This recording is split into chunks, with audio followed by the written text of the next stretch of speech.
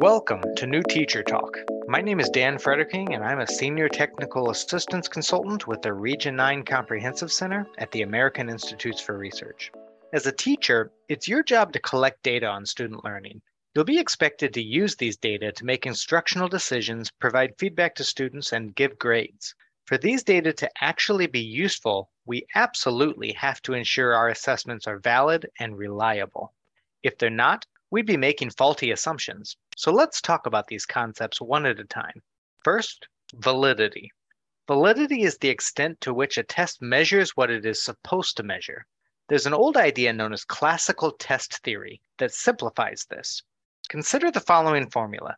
The observed score is equal to the true score plus any measurement error. So the observed score is how the students are doing according to your assessment. The true score is how students are actually doing in reality.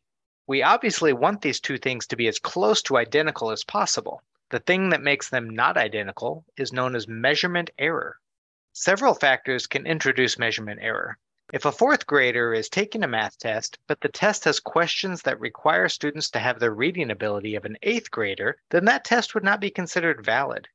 For the sake of having valid data that can accurately tell us the truth about student learning, we want to do everything in our power to reduce measurement error like this.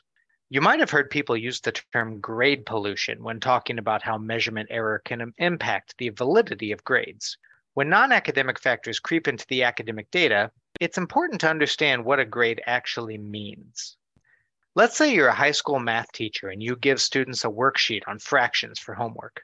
When you grade one specific student's worksheet, you see that they got a 24 out of 30 questions correct, or an 80%.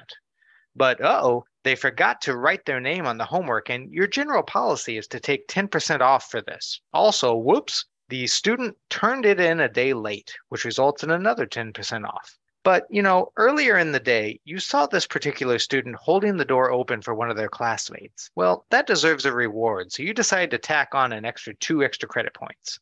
So what's the final grade? Well, if I did my math right, and honestly, I guarantee that I didn't, it's a 62%. This kid is going to take that grade home to their parents who are going to think 62%, wow, you must really be having trouble with fractions. We better hire a tutor. That's the problem. Those parents are interpreting that grade to mean something that is not accurate. That grade has been polluted by non-academic factors. It's not valid. The teacher has introduced a lot of measurement error into the equation. Now, let's talk about that other term, reliability.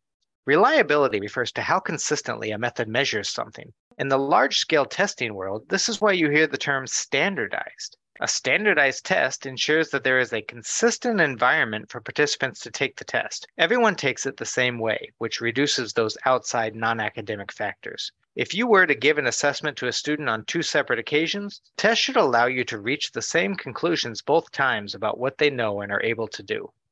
One thing that comes along with solid reliability is a sound grading plan. If you're grading the assessments alone, you should do it consistently. That could mean utilizing a well-designed rubric that takes the subjectivity out of the grading process.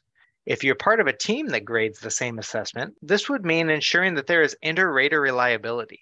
Everyone should calibrate their approach to ensure that there is consistency across all graders. As simple as it sounds, ensuring your assessment data is accurate is a huge deal. Some of the actions that are common in the education field can really make a big difference. Equity can be impacted too. I know I've seen plenty of classrooms award extra credit points to students who bring in a box of tissues or attend a school play. Not only do those extra credit points introduce measurement error into the gradebook, but they also put students who are unable to complete the non-academic tasks at an academic disadvantage. It's bad news all around. When I think back to my first year of teaching, I know I had problems in this area. I shudder when I think of the poor instructional decisions that I made because of it, and I sincerely hope that I didn't make any grading or feedback mistakes that might have had a long-term effect on my students. Take the time to review your assessments to ensure that they are valid and reliable. After you administer them, examine the data to ensure that it reflects what students actually know and are able to do. Thank you for listening. I hope you become a regular follower of this podcast channel. And remember, as a new teacher, we are here to help you.